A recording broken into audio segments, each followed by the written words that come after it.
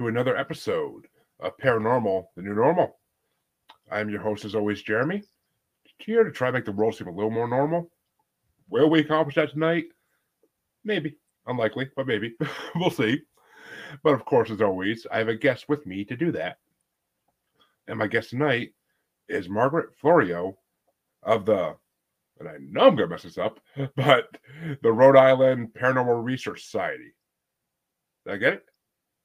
The Rhode Island Paranormal Research Group. But you were close enough. You were close. Yeah.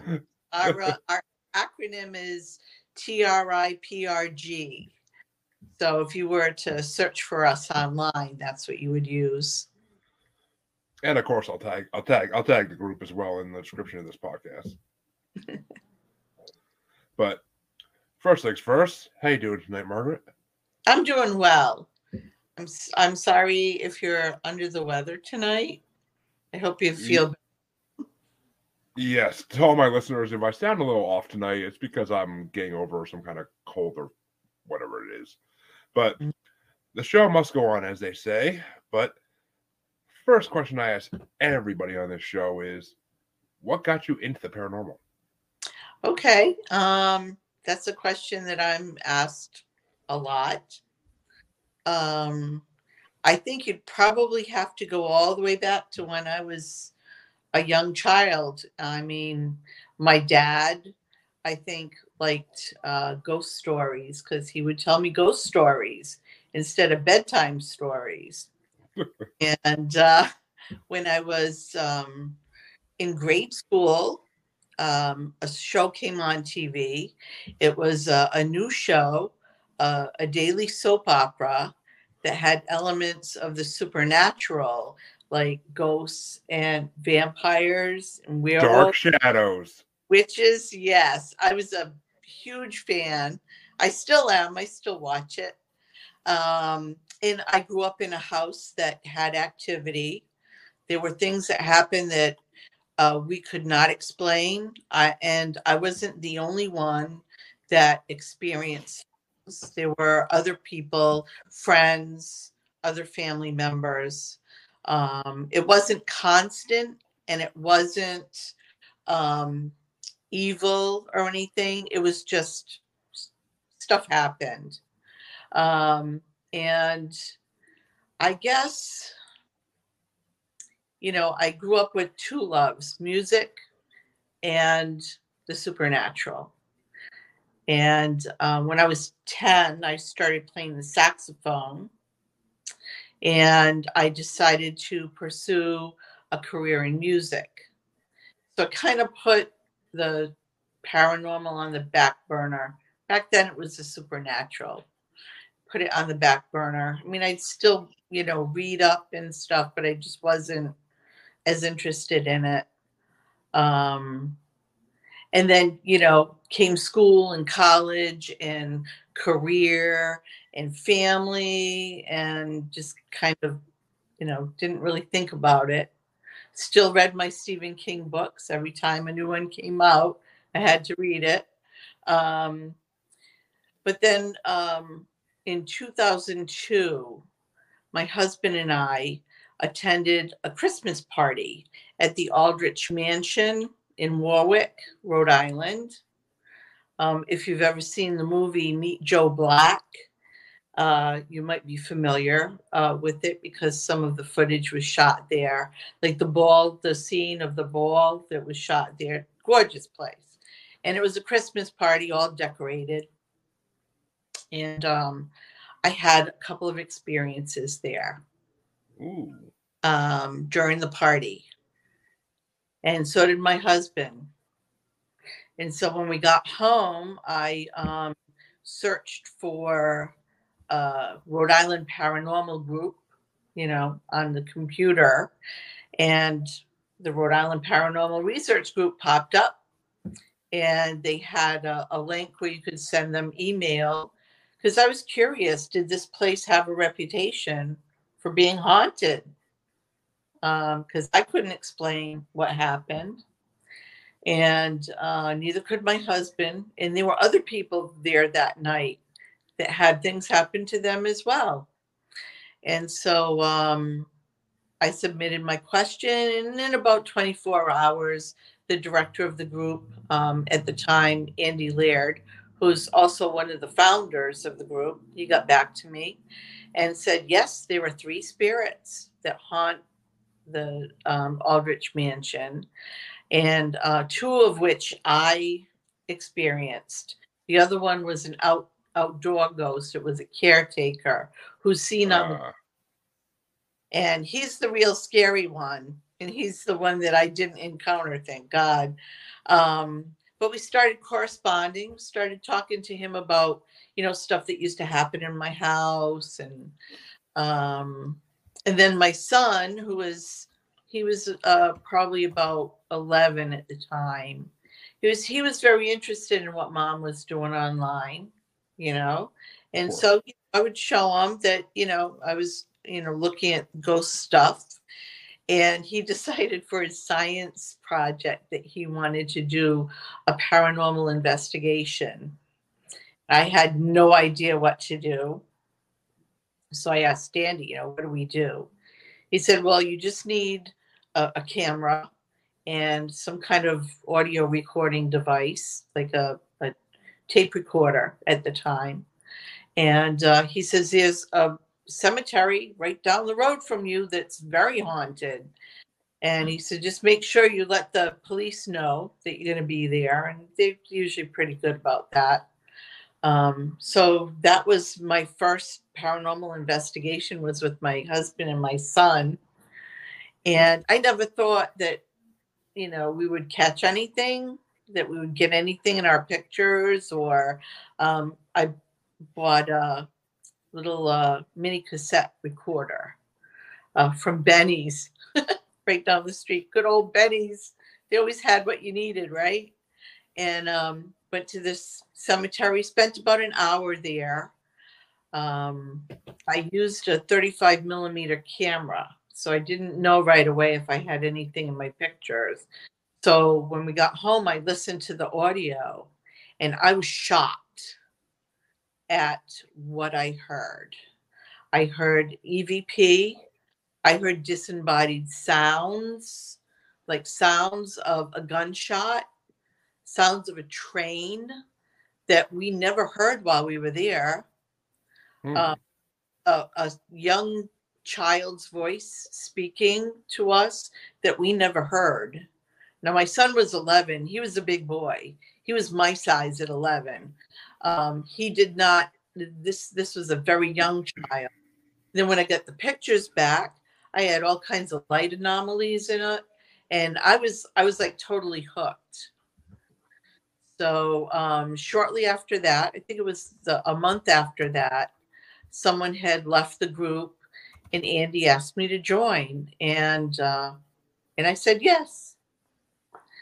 And that's how I got into it. Well, that's fascinating as could be, and you kind of answered the second question too, because the second question I always ask is if you had any experiences, but you just gave us a handful. So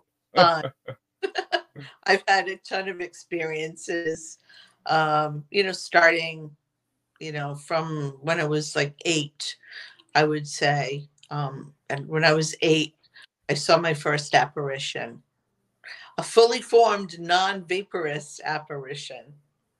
Ooh, that's rare. To paraphrase one of my favorite movies.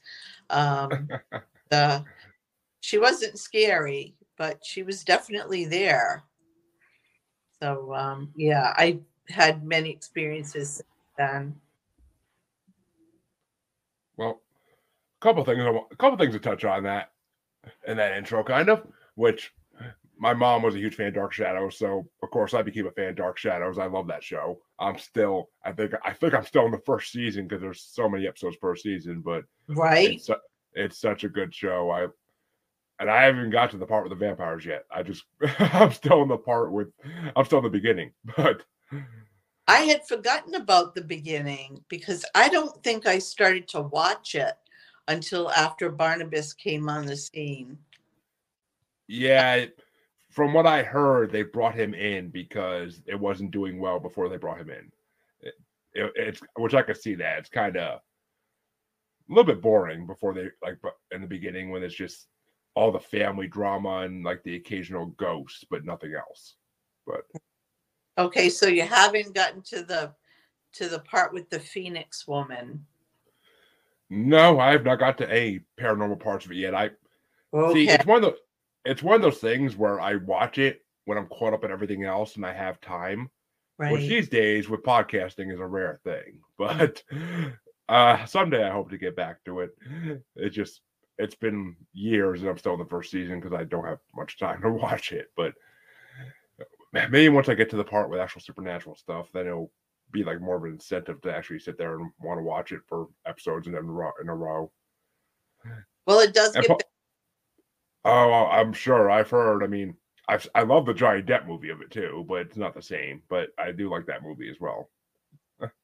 It was good. It was good. In the original cast, some Yeah. members of the original cast do make a cameo, which is Oh kind yeah. of cool. And I've also been to Seaview Terrace in Newport, which is where they filmed the external shots of Collinwood. Oh So, really? so that was kind of neat. I first went there. I was playing in a chamber group. I played classical music, and I was with Yeah. a chamber orchestra, and we were playing there because they have like a chapel, Saint Cecilia's Chapel, and it's kind of at the on the end of the building, and it has its own separate entrance and everything, and that's where we were playing. But as I pulled up to the place, I was like, oh my goodness, this is Collinwood. Like I was like, like blew my mind. I was going to do a concert in Collinwood, but when you go inside, it's nothing like, of course, it's nothing like the house because they filmed the interior shots are all done on a New York soundstage. It Of wasn't course. it was just the exterior shot. And also they shot the scenes at the Blue Whale, the bar. That is actually the Black Pearl in Newport. It's a restaurant, very well known, and that's what they used for the exterior of the Blue Whale. So it's Huh. it's cool because there's that Rhode Island connection there too. Uh, it's funny. I live in Massachusetts. I might just take a ride down to Newport and go check that out. Oh, It's you should. You should. And there's also we have the Breakers, which is also reputedly haunted. That's like the most magnificent mansion in Newport. And then there's a castle too that's supposedly haunted. So yeah, you should come down, check them out. may have to. Maybe this summer I'll take the wife and kids on a day trip or overnight trip. I'm not sure how far Newport is. I want to say it's at least 2 hours, but I'll have to look into it. Just But it's probably it's probably a couple hours from Boston. I'm not. Yeah, well, I'm a good hour and a half from Boston. Well, depends what time of day it is. But yeah, I'm a distance from. I'm a kind of in the middle of the state. But Mm, no, no. yeah. Yeah, I was right. About 2 hours. Because I have to basically would have to go past Boston and go south to get there. So, but I'll definitely check out someday. But you also said you're a Stephen King fan, which as a Stephen King fan as well, I got to ask, what's your favorite book that he's Oh, done? that's a tough one. That's a Yeah, really it is. fun. I really liked The Stand, and Mm-hmm. it was a really big book. I read it. I think I was first married because I remember sitting in our first apartment and having my nose buried in the book. And I read it in like record time. It's a huge book. And I Oh, it think is. I couldn't put it down. I think I read it in like 3 days, which is very quick for me. Yeah. Yeah. What's yours? See, like you said, it is a hard question, but the Stand's definitely in my top three, that's for sure. But my favorite would have to be, I want to say Salem's Lot, but I feel Oh, I feel like I'm forgetting one. Or actually, okay, it's Salem's Lot / It. Those two books are my favorite. those two were Salem's Lot, like terrified me. After I finished reading that, I didn't want to go near any windows. Like if I was home at night, I would have to like put down all the shades. Like I didn't want to look out the windows because of the kid tapping at the window. That just freaked me out. And then I hate spiders. So Oh, I was yeah. that was yeah. Those they're very scary. I even like his books that aren't scary. He's got a lot of books that are not scary. Yeah, the more fancy books he does, like the The Talisman or like the Dark Tower series. Dark Tower series, I love the Dark Tower series. Yeah. I'm on the second one as we speak. I've been on it for about a year and a half. I haven't had a chance to read since I moved in with my now wife and her kids. So, Ah, yeah. yeah, yeah, little ones will keep you busy. I don't remember reading all that much when my son was little. So, but yeah, I've got quite a good collection of Stephen King books, and I just picked one up at the grocery store, actually. The Colorado Kid. It's I saw that. Yeah, I saw that out there. Yeah, it's a little paperback. I can't wait to read it. It looks really good. It looks like a graphic novel, which I really love. So yeah, I can't wait to read that. Yeah, for the company I work for, we do until next week. The books at Sam's Club. So I always see when there's new Stephen King books that are out on the shelves, and that one he just put out a couple months ago, Fairy Tale. That looks so good. I want to read that. I've heard that one's good too. I haven't read it yet. He's just amazing because the fact that he's been writing now for 50 years and the amount of books he puts out is so numerous. Like it's just insane. I started at the beginning of his not filmography. The beginning of his wow, why can't I think of the word? But I started at the beginning of his books basically a couple years ago with Carrie, and then started working my way down. And I got up to the second Dark Tower book before I kind of wasn't able to read it anymore. So hopefully someday I can go back to it because I would love to get through his whole catalog of books. But he's such a good writer. He is. He's unbelievable. And it was strange. The other night we were watching The Omega Man, which is an old movie from 1971. And I remember watching it when it came out. And it is really a horror movie. It really is. And I'm watching it and I'm thinking, wow, this reminds me of something. It reminded me of, I don't know if you've ever read the book Cell. Um, and it's a really terrifying movie about, people who are affected by a certain disease and become zombie like.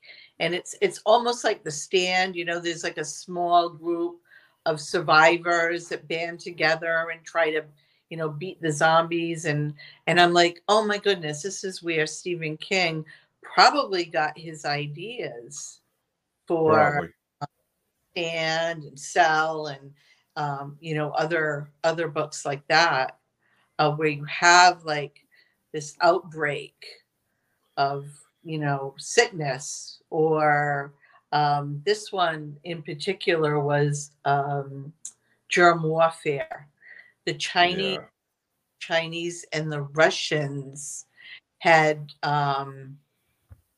dropped some bombs on the United States that were loaded with this bacteria, and it was germ warfare. And people got sick, and Charlton Heston plays the Omega Man. For the longest time, you think he's the only survivor, and all these like zombie-like people are after him. And I'm like, wow, this really reminds me of a Stephen King story. So I can kind of see where he might have gotten some of his ideas from that. You know, Yeah, it's kind of funny though, because like in Salem's Lot, I mean not Salem's Lot, in The Stand, there are like no zombies or any kind of creature like that. It's just literally you either die or you're alive still. Like there's no in between, right, which is weird. I mean, I never thought about it really till now, but I mean the trope of that of like a attack of some kind or a sickness in science fiction has been around forever. I mean, Night of the Walking Dead like started back in the 50s, but right, it's right. it's it's just weird. He had no. I mean, okay, well, with Randall Flagg as a villain, you don't need any creatures to attack people. Right.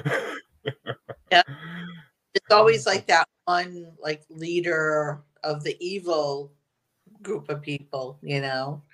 But yeah, it was kind of cool to see that. Which I mean, yeah, and which Randall Flagg is the penultimate villain of all time in a lot of his books. So I mean, he's a. Mm-hmm. That's why I personally can't wait for them to make the TV show out of the Talisman, because that's another book with Randall Flagg as the bad guy. So Right, right. He kind of tends to use the same either locations or people, or you know, he'll slightly change the names of the people. Um, he tends to do that a lot. Use the same characters, you know. well, I mean, you write that many books, you're gonna have to recycle some material eventually. Right, right, But right.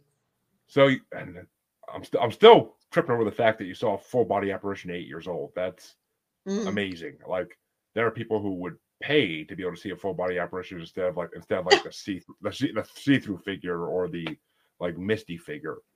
But and Yeah, yes, I caught the Ghostbusters quote there. Just saying. But so yeah. let let me ask you this. Does the Rhode Island Paranormal Research Group only do ghost and spirits, or do they do like UFOs, like Bigfoot type investigations as well? No, no. We mostly investigate hauntings, you know, of private homes Yeah. and businesses, but we've also done some historic places, um, you know, that the public can go to, like the Payne House Museum. We were the first group to investigate that place. Um, let's see, Fort Adams. We investigated there and did ghost tours at Fort Adams in Newport for 5 years. Uh, that's a really very haunted place. We got a lot of really good evidence, a lot of EVP, a lot of photos, strange photos. Um, Well, it's a fort. Was it used during the Revolutionary War, or? it was, but it's the way it looks now. It didn't look that way until after the Revolutionary War. Um, I'm trying to figure out like where all the spirits there would be from, like what time period. there wasn't any battles fought there. There wasn't any battles fought there. The battles were like inside the fort, like between soldiers. Oh. There was one soldier that shot another soldier dead for throwing pebbles at him. And then there was one soldier that wasn't well liked, so he was beat up and thrown into a well. And they found him, and he was at the edge of death. Took him a while to die. There were accidents while they were building the fort. There were cave-ins. There were fires. There were drownings. There was one woman that one man that was one soldier was on watch and he fell off the battlement. You know, there was a torpedo explosion, like just off the fort, because it's on Newport Harbor. And Okay. torpedo explosion in the harbor that we found out about through an EVP, of all things. Huh. It was Interesting. it was interesting. The first time we were at the fort, we were being given the tour because we were going to be doing investigations and taking people on ghost tours. So we were being taken around, given the history. And one of the members of the group kind of stayed behind in the officers' quarters. She had her digital recorder with her. And she just asked the question, you know, if there's anybody here with me, please tell me your name. And then she waited a little while. And then she said, can you tell me your name? She said it again. And then she went on to ask a few other questions. And then she said, you know, if you spoke to me, thank you. I'll be listening to my recording device later. And so later on, after we'd been shown the place and she was already home, she listened to it. And the first time she asks if there's someone there, can they give her their name? She hears a deep man's voice say, Spaulding. And then after she says it, she asks again, it's a little louder and it's Spaulding, like, you know, more forceful. And so she got on the computer and searched Spaulding, Fort Adams, Newport, and up came an article from August of 1888 about a torpedo accident in Newport Harbor. And one of the men there were two men in a boat testing a torpedo, and it blew up while they were in the boat. Wasn't supposed to happen. They're both blown to pieces. Like, the article is very graphic. And one of them was Lieutenant Lyman Spaulding. So we thought that, and it was to be his last duty, his last job, and then he was going to be deployed someplace else. So we figured he died. He didn't finish his job, so it was like unfinished business. He was still at the fort. He was at the fort, still hanging around. And over the years, it's strange because we became so familiar with the spirits there over time, that they were almost like, like our friends almost. Like Lieutenant Spaulding, who spoke to that investigator, he was always asking for her by name. He would be, we would catch him on EVP or on a spirit box or an ovilus, and he'd be asking for her by name. And then there was another investigator who, like the spirit of the man that was shot dead for throwing pebbles at a senior officer, she became very fond of him.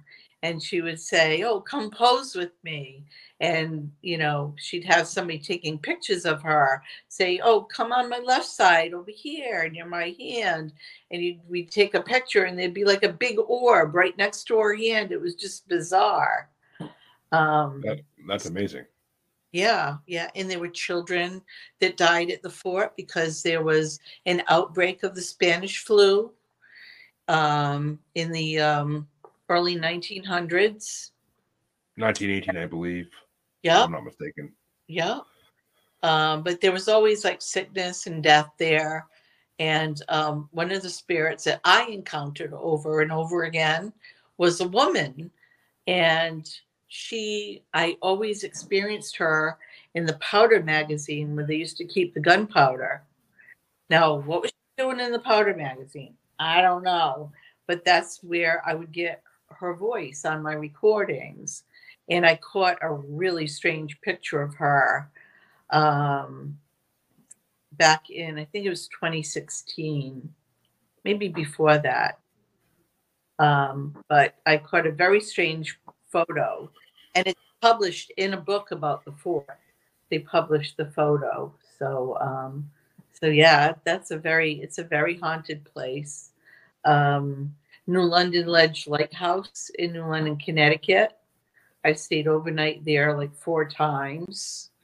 Another very haunted place. So we do like, public places too. Yeah, of course. Yeah. Well, let me ask you this, because I was looking into Rhode Island and the paranormal a little bit before I came on to do this interview, and I actually saw that Animal Planet had Finding Bigfoot in Rhode Island in the early 2010s because there was a bunch of spottings of a Sasquatch called Big Rhode. Big Rhode, yes. That was I've read about that. And I also read that wasn't his fur like white?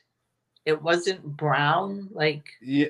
or Oh, I dark. mean, yeah, it was a weird hue for a Bigfoot this far north.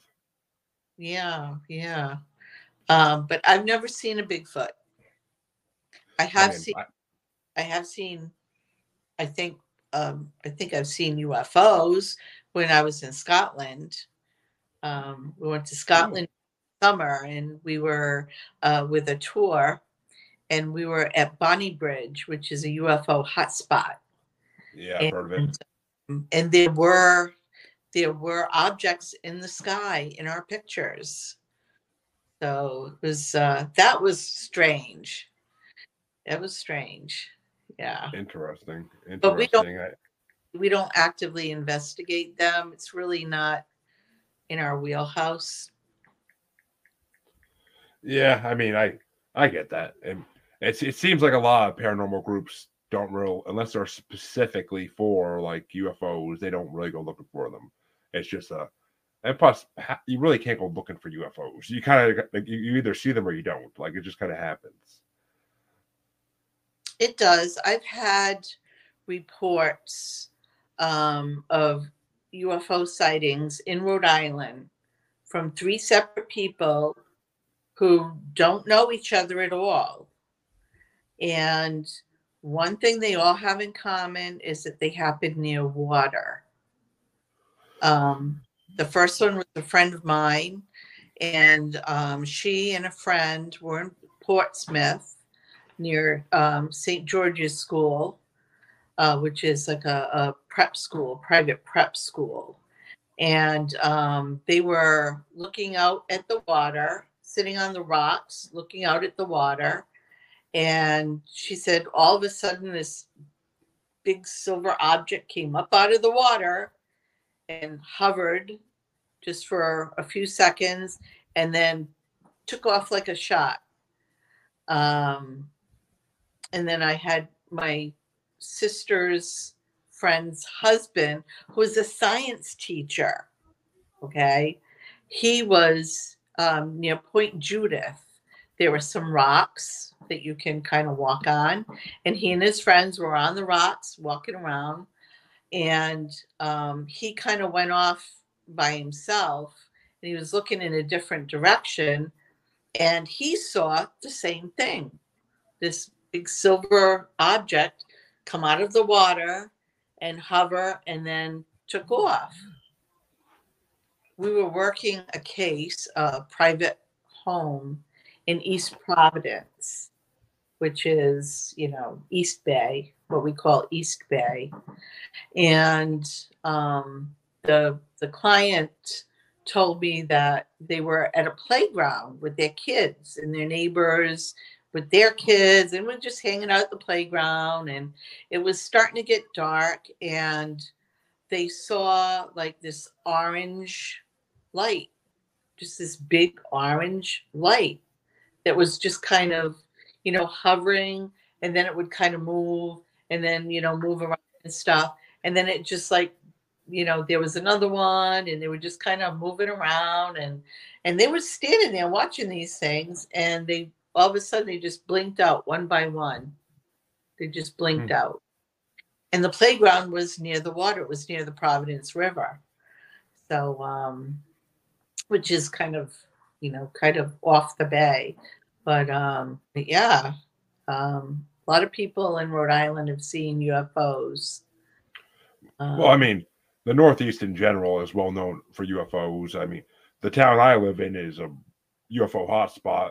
A lot of people think it's because they siphon the metals out of the mountains that we live on, and they use that as fuel. I don't know if I agree with that, but I mean, it's a plausible theory, just like all the other ones out there.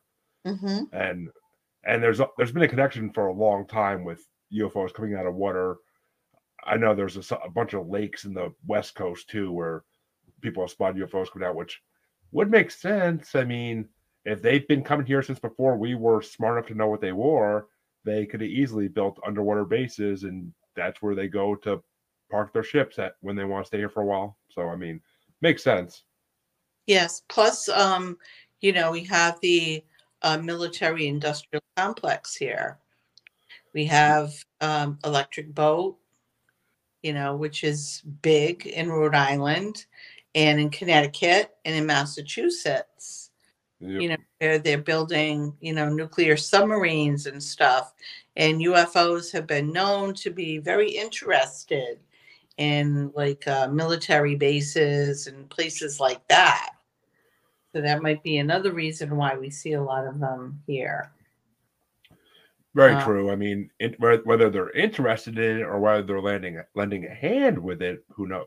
But yeah. I mean, I trust the U.S. government about as far as you can throw them, but because I mean, they waited till what, an international pandemic to tell us, oh yeah, UFOs are real. We've known about them for years, but we're probably going to tell you guys about it. It's just, my husband thinks they're kind of spoon feeding us, giving us the government releasing little bits of information at a time, so that when we finally, see, when they're finally, the more we see them, it's going to be less of a shock. Maybe people won't panic as much. I don't know. I mean, it makes sense. That's why I've been believing for a long time too. Is that I keep telling everybody, I'm like, wait till the next pandemic. They're going to admit Bigfoot exists. I don't know. I mean, they're finding new species of animals all the time. Who's to say Bigfoot isn't one of those species of animals that just is very rare, so people don't see it a lot, but enough people see it that it probably does exist.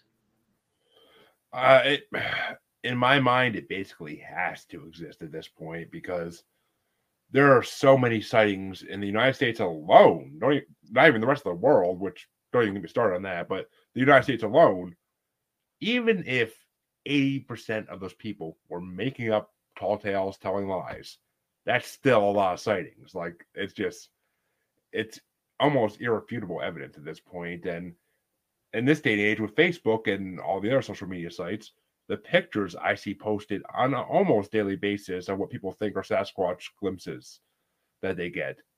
Some of these pictures, I can't think of a way of being a skeptic about it. Because I look at it and I'm like, no, can't be that.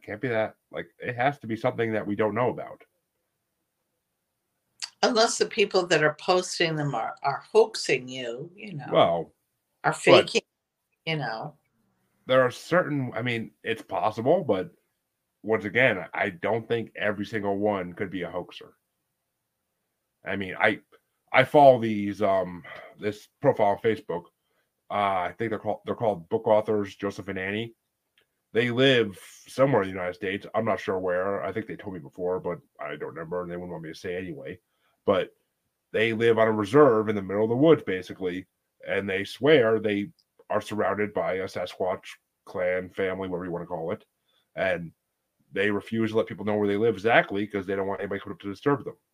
And they post pictures every day, like every couple of days, of basically it looks like just trees, but they draw outlines and you can kind of see something there. And I mean, I'm not saying they never put a full crystal clear picture are saying, here it is. But I mean, then again, why would they? They don't want to get that close. They're taking them from like 300 feet away, 500 feet away pictures because you don't want to get that close because then it's just going to either A, attack you or B, run off. Right, right. So, I mean, I don't know. I feel like Sasquatch has to, I feel like it has to exist. I feel like it has to. I mean, plus, I've had people on my show from Small Town Monsters who go film their documentaries about Bigfoot, and they found proof of it in the Olympic Project. They found proof of it in Alaska. They find a lot of proof of in different places they go. So, Yes, I follow a lady on Twitter who is a Bigfoot hunter, and she lives in Washington State, which is a beautiful, beautiful country. But there's a lot of old forests and stuff, and there's a lot of streams and stuff near where she lives.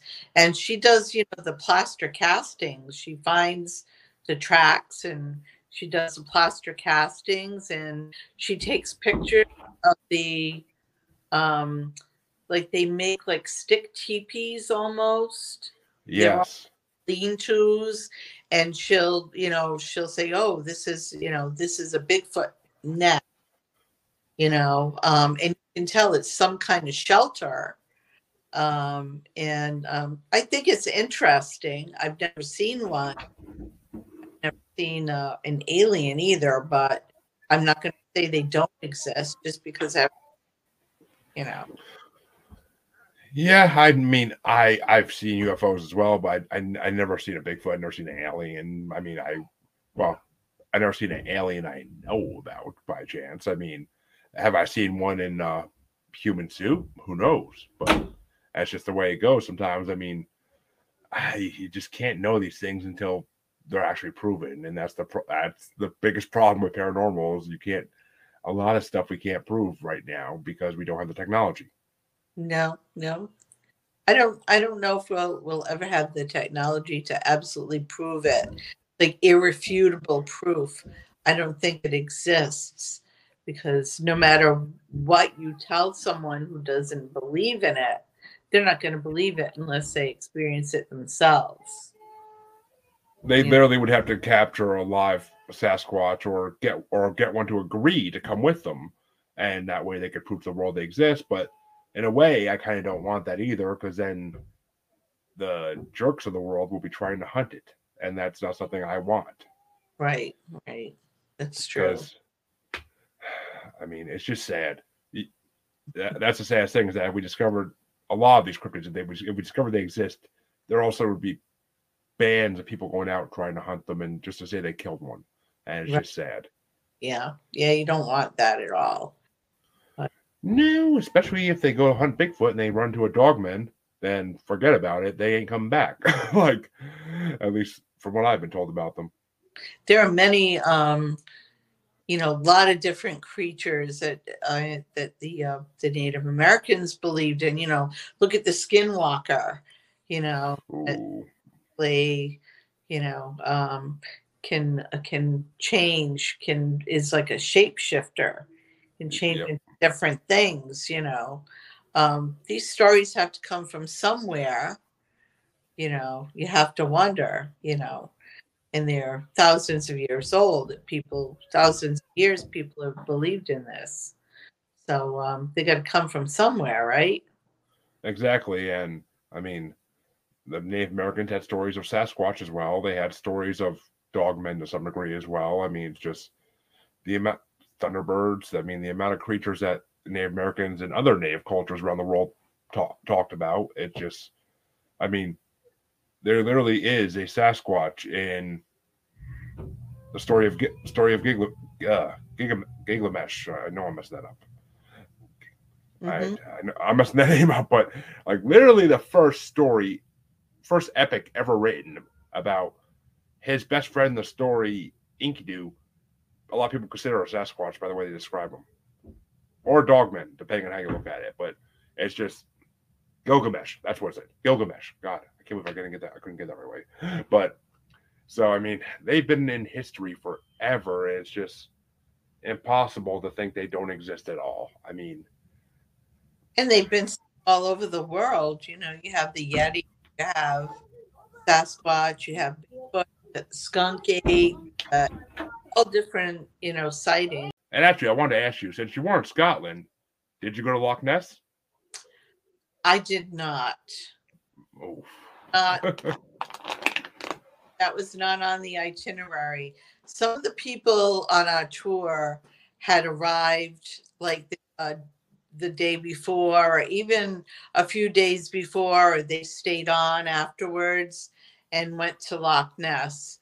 But nobody saw the Loch Ness monster or anything that looked vaguely like it. So, but Yeah, I mean, beautiful country up there. oh, it's on my bucket list. It really is, because I did an ancestry test a couple of years ago, and I found out I am part Scottish, so it definitely got added to my bucket list at that point. Even though it was on there already for years, that in Ireland together, It is but on people's bucket list. People that are into the paranormal. I mean, there's so many haunted places. I mean, we went to Edinburgh Castle. We went to Mary King's Close. We went to the Edinburgh Vaults. We went to several castles. We went to up in the Highlands. I mean, we went to a couple prisons. It was, pretty crazy. And a lot of places are haunted and have been haunted for hundreds of years.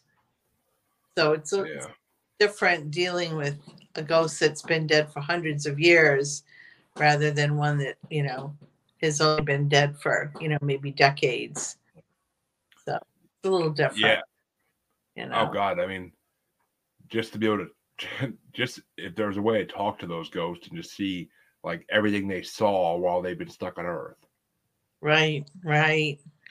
Yeah, it'd be amazing. Yeah, I did use a pendulum quite a bit because they seem to be able to manipulate that really well. As far as the electronics go, they don't really seem to like them very much. But we Makes did sense. have some good luck, just with the recording devices. Catching EVP was pretty. We were pretty successful with that. But it's an awesome place. I wouldn't mind going back there. There's just so much to see and do. Yeah, I mean, it definitely seems like there would. I mean, well, there are so many countries in this world I'd love to visit, but Scotland's definitely on that list. I mean, then I would love to go to Australia and try to find a Yowie. But there you go. So, do you have a bucket list place? Like, if you could go anywhere to investigate? I'm sorry, I missed part of that.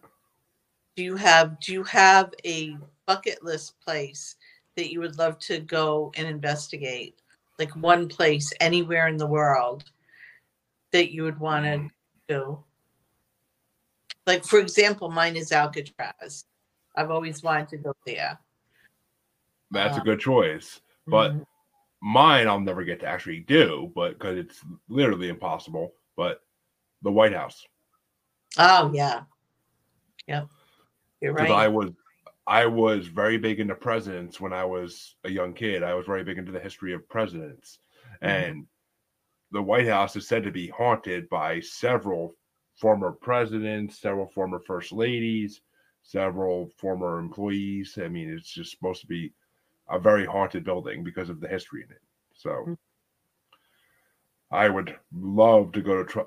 I actually had someone on my show a couple weeks ago who she, with the help of a medium over 7 or 8 sessions, she wrote a book about her talking to Thomas Jefferson. Wow. It's called The Metaphysical Thomas Jefferson. And I mean, I believe that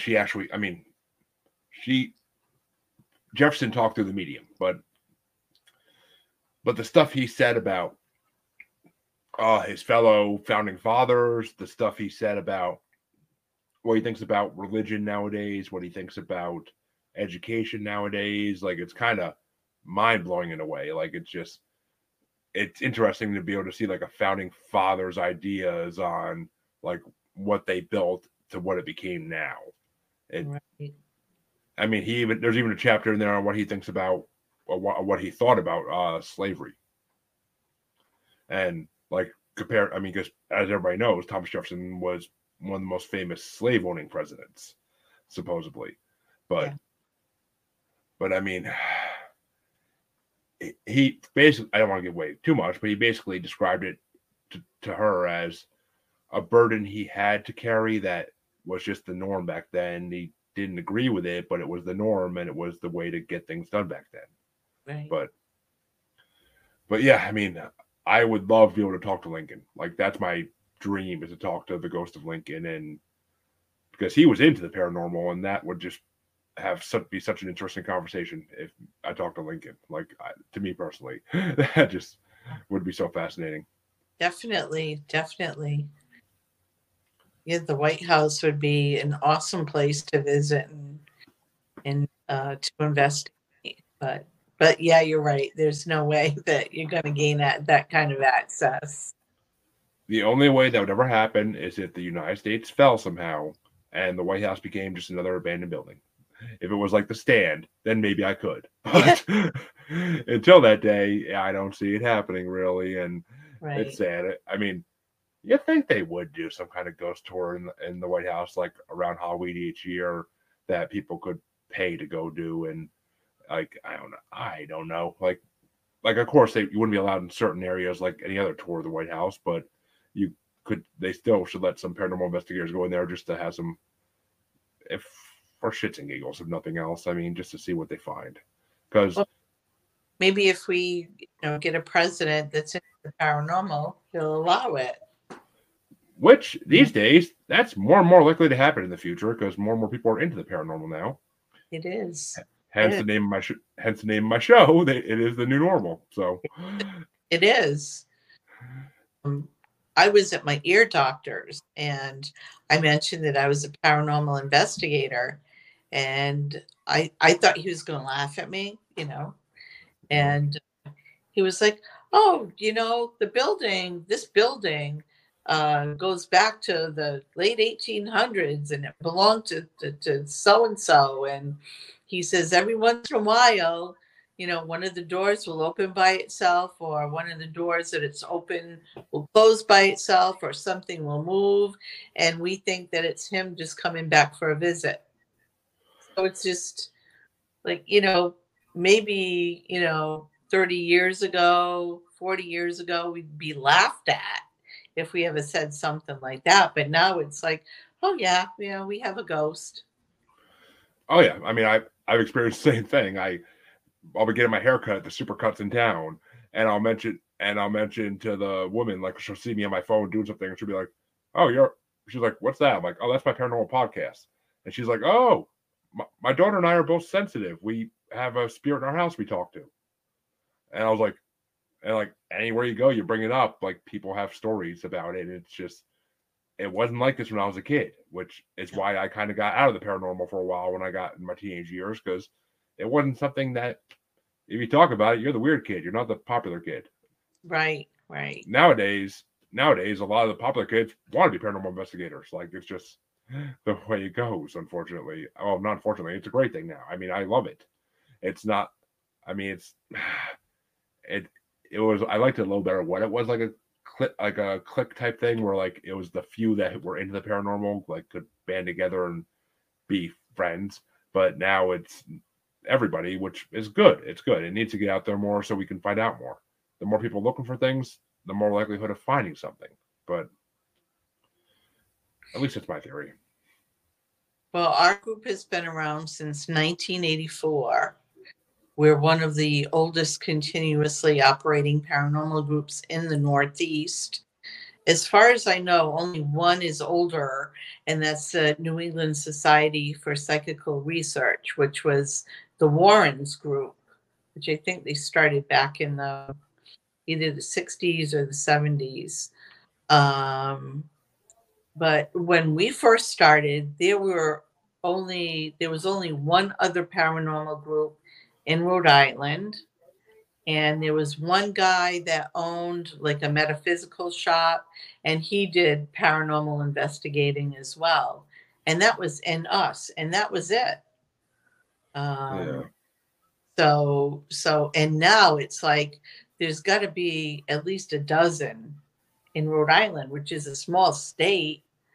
And it just seems to have turned into like kind of an interesting, what was like an interesting hobby that you could kind of learn from and explore. Um, it's turned into like a moneymaker, a big moneymaker for a lot of these places that have ghost stores and that kind of thing.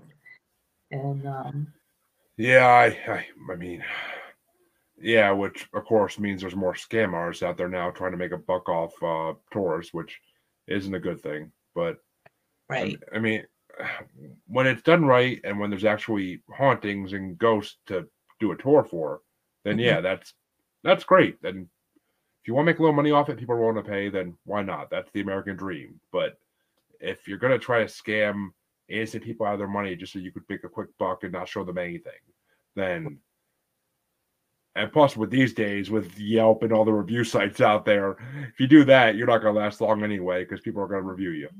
Yeah, that's true. That's true. So I don't know. I just like everything in life nowadays, you just gotta take it with a grain of salt. Right, right. I mean, You it's the know, same with psychics. Same with psychics nowadays. Like there are so many psychics and mediums out there on Facebook, on Instagram, on Twitter. I mean, I get messages probably every other day at least. Like, oh, your name popped up to me. I'd love to give you a reading. I accept donations. So I'm like, yeah, no. Like, I don't have the spare money to be giving you donations. And two, if you really want to give me a reading, do it for free. Like if it really came to you that you should give me a reading, you'd be doing it for free. A real psychic would do it for free. Not someone who's just trying to make money would want donations. But right. I so mean, I don't have anything against um, psychics or mediums or tarot readers or whatever, making money. I mean, they have to earn a living too. of course, I mean, but some of them are not, you know, not real, and yeah. that's a problem. Um, it seems like they've all come out of the walls. Everybody's a medium. Everybody's a psychic. The newest one is everybody's an empath. You Yep. know, and it's you got to wonder. Are there really that many psychics and mediums and empaths out there? I don't know. I really don't know. I Uh, mean, I fully believe what some mediums and psychics on my show have told me that everybody has the ability to do it, but mhm, you have to learn how to unlock that ability one, and then learn how to fine tune it so you actually can get proper readings and proper signals coming through to you. You can't, not everybody, you can't just close your eyes and hope it and like say, oh, this is what I see. But no, that's not how it works. You need to be practiced. You need to have a mentor that teaches you how to do it. And I actually had a woman on my show, Corby Mitlead, and she wrote a book called The Yellow Brick Road: A Guide to Psychics, mhm, and it actually teaches people how to separate real psychics and mediums from the charlatans, the fakes, the ones who just want to make a quick buck off you. And she says if any psychic tries to get you to spend an absorbent amount of money, like thousands of dollars, just to get rid of something haunting you, they're not real. Like a real psychic would want to help you because they're a good person. They may charge you a little fee, but it's not going to be thousands of dollars. It'll be maybe $100, maybe 150, like, but no absorbent amount. right, right. I mean, I have friends that are, Reiki masters, and they spent big bucks getting certified to do that. And so when they do it, they want to get paid because, they had to, pay to get their credentials. But if somebody's not credentialed and, I agree, if they're asking exorbitant amounts of money or if they seem to be trying to cold read you, asking more questions than they are giving information, or they're just giving information that's not specific, then they're probably trying to rip you off, 100%. I agree with that. And I mean, and I'm you sorry, know, go ahead. it's sad, it is. I mean, yeah, I've had mediums on my show, a bunch of them, and every single one that's been on my show, I believe is real because Mhm. I get like a certain feeling like right here in the middle of my brain when I'm talking to mediums, and it's just I don't know what it is.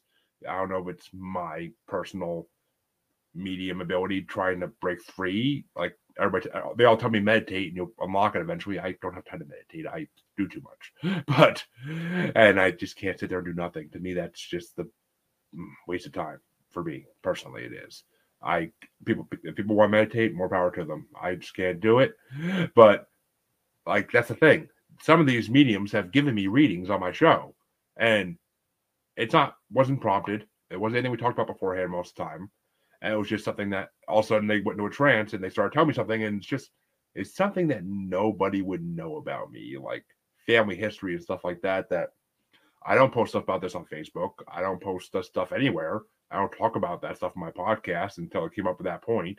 So I mean, it's kind of like I feel like it's impossible they could have been making that up, just because there's no way anybody could have found that stuff out. Right. Yeah. And that's the way it should be. They should be able to tell you things that, only or only you and the spirit that's supposedly coming through would know. It's evidential mediumship. And that's really the only real kind I think there is. You can be psychic and pick up on things, or you could be intuitive and pick up on things. I have a friend that's very intuitive, but she's like, I'm no psychic. I said, Yeah. yeah, you are intuitive. Like she comes out with things and just, it's just very, very intuitive. I mean, everybody. I mean, I believe in that 100% because I mean, I had premonitions all my life as a child that were Mhm. things that just, I mean, they never were anything important that would help my family get money or anything. They were just, this conversation will happen in class. Don't know when, don't know where, but well, I know where, but I don't know when, but it'll happen. And then a month later, I recognize this conversation these people are having. Why? And then I was like, oh yeah, I dreamt about it. That's deja vu for you. And Yeah. I didn't think anything of it, but I mean, I was just like, I always thought it was just weird. But Yeah. Yeah, deja vu is very much like, having premonitions about things happening. Yeah, that happens to me all the time. Um, but yeah, yeah, and I think it happens a lot with children. I think children are a little more open, and oh stuff god, that yeah, happens to them more than it does adults. yeah. Well, I mean, that's definitely true. I mean, I never saw. I mean, I was brought up in a house that was built when I was 2 years old, and I lived in that house until I was 20. So I never saw anything because it was a brand new house on untainted land. So I never saw anything growing up because there was nothing to see. There was no spirits because it used to be a fruit field basically. I think it was wild raspberries, if I'm not mistaken, but it used to just be a fruit field. And like after that, it got plowed and became like a football field for local kids to play football in. That's all. And then eventually my parents bought it, but it's just I never had any experiences growing up until I met my now wife at her house in the Bridgewater Triangle, and then in the house I bought that I'm in now, there is a spirit of the original owner that's here. I had one of the Massachusetts Paranormal Societies come in a little over a year ago to do an investigation. But Mm-hmm. so yeah, Raleigh, if you're listening, thank you, buddy. You've been a topic of my show a lot of times, but uh, trying to get rid of him actually because he killed a lot of my wife's chickens, so she wants them gone. But Oh no. yeah, my wife had her chickens in the back of the garage because there's like a back part of the garage it basically was set perfectly to be like a chicken coop. Mhm. And we had them in there originally, and then a lot of them started dying suddenly overnight, and we didn't even know some of them died till we cleaned it out after we moved the chickens. Like that, there was bodies buried underneath the shreddings and stuff. The other chickens must have just brushed the shreddings on top of it. And according to what the investigator said and what mediums on my show have told me about it when I asked them questions about it, he doesn't believe that chickens belong in the house. But Ah. now they're in the shed on the side yard, and none of them have died since. So, So they well, might do except from that. wild animals, but that's natural. Right. Yeah, that unfortunately happens. But it's funny that you should say that you moved into the brand new house when you were about 2 and you moved out when you were 20, because that describes my situation perfectly. The house we moved into, I was about 2 years old. It was brand new when we moved in, and I lived there till I was married at 20. But there was something there. And I think it was something, it was the house was built, it was a brand new house on a brand new street. A lot of it was filled in. I did some research and I found out that it was a former part of a farm at one time. Oh, And if you remember, like, back in the olden days, on a farm and you passed away, you didn't get buried in a cemetery. You got buried like out under on the yon oak tree. You know what I mean? yep. And there were 3 spirits that were seen in the house. And I believe that maybe when they built the house, they put it on top of their burials because, back in the 1960s, or like I say exactly when, but back in the 1960s, I don't think they had like the regulations, or they might have, the stones might have been gone or might have sunken in the ground, and they weren't aware that there were burials there. Like I said, a lot of it was fill. Um, yeah, I think that's what happened. I think there were the house was built on a few burials. And my mother used to say that the guy that built our house he was a kind of a crook. He was kind of, shyster, shyster. And, Yeah. I understood what she meant by it. And after she passed away, my dad told me, he said, your mother never liked that house. Now, she never talked about seeing ghosts or spirits. And if I started talking about it, she would say, oh, it's your imagination, or you were dreaming, or, she would find some other explanation. But I think maybe she could sense something, or she may have experienced something, but didn't want to say anything because she was afraid that, she would scare me. Um, but yeah, it doesn't have to be an old house to have spirits. But the land has to have either someone had to be buried in the land or died in the land, or I mean, it has to Or, have something or may have come in with someone. You attached. Yeah. we've had instances where there's a cemetery down the street.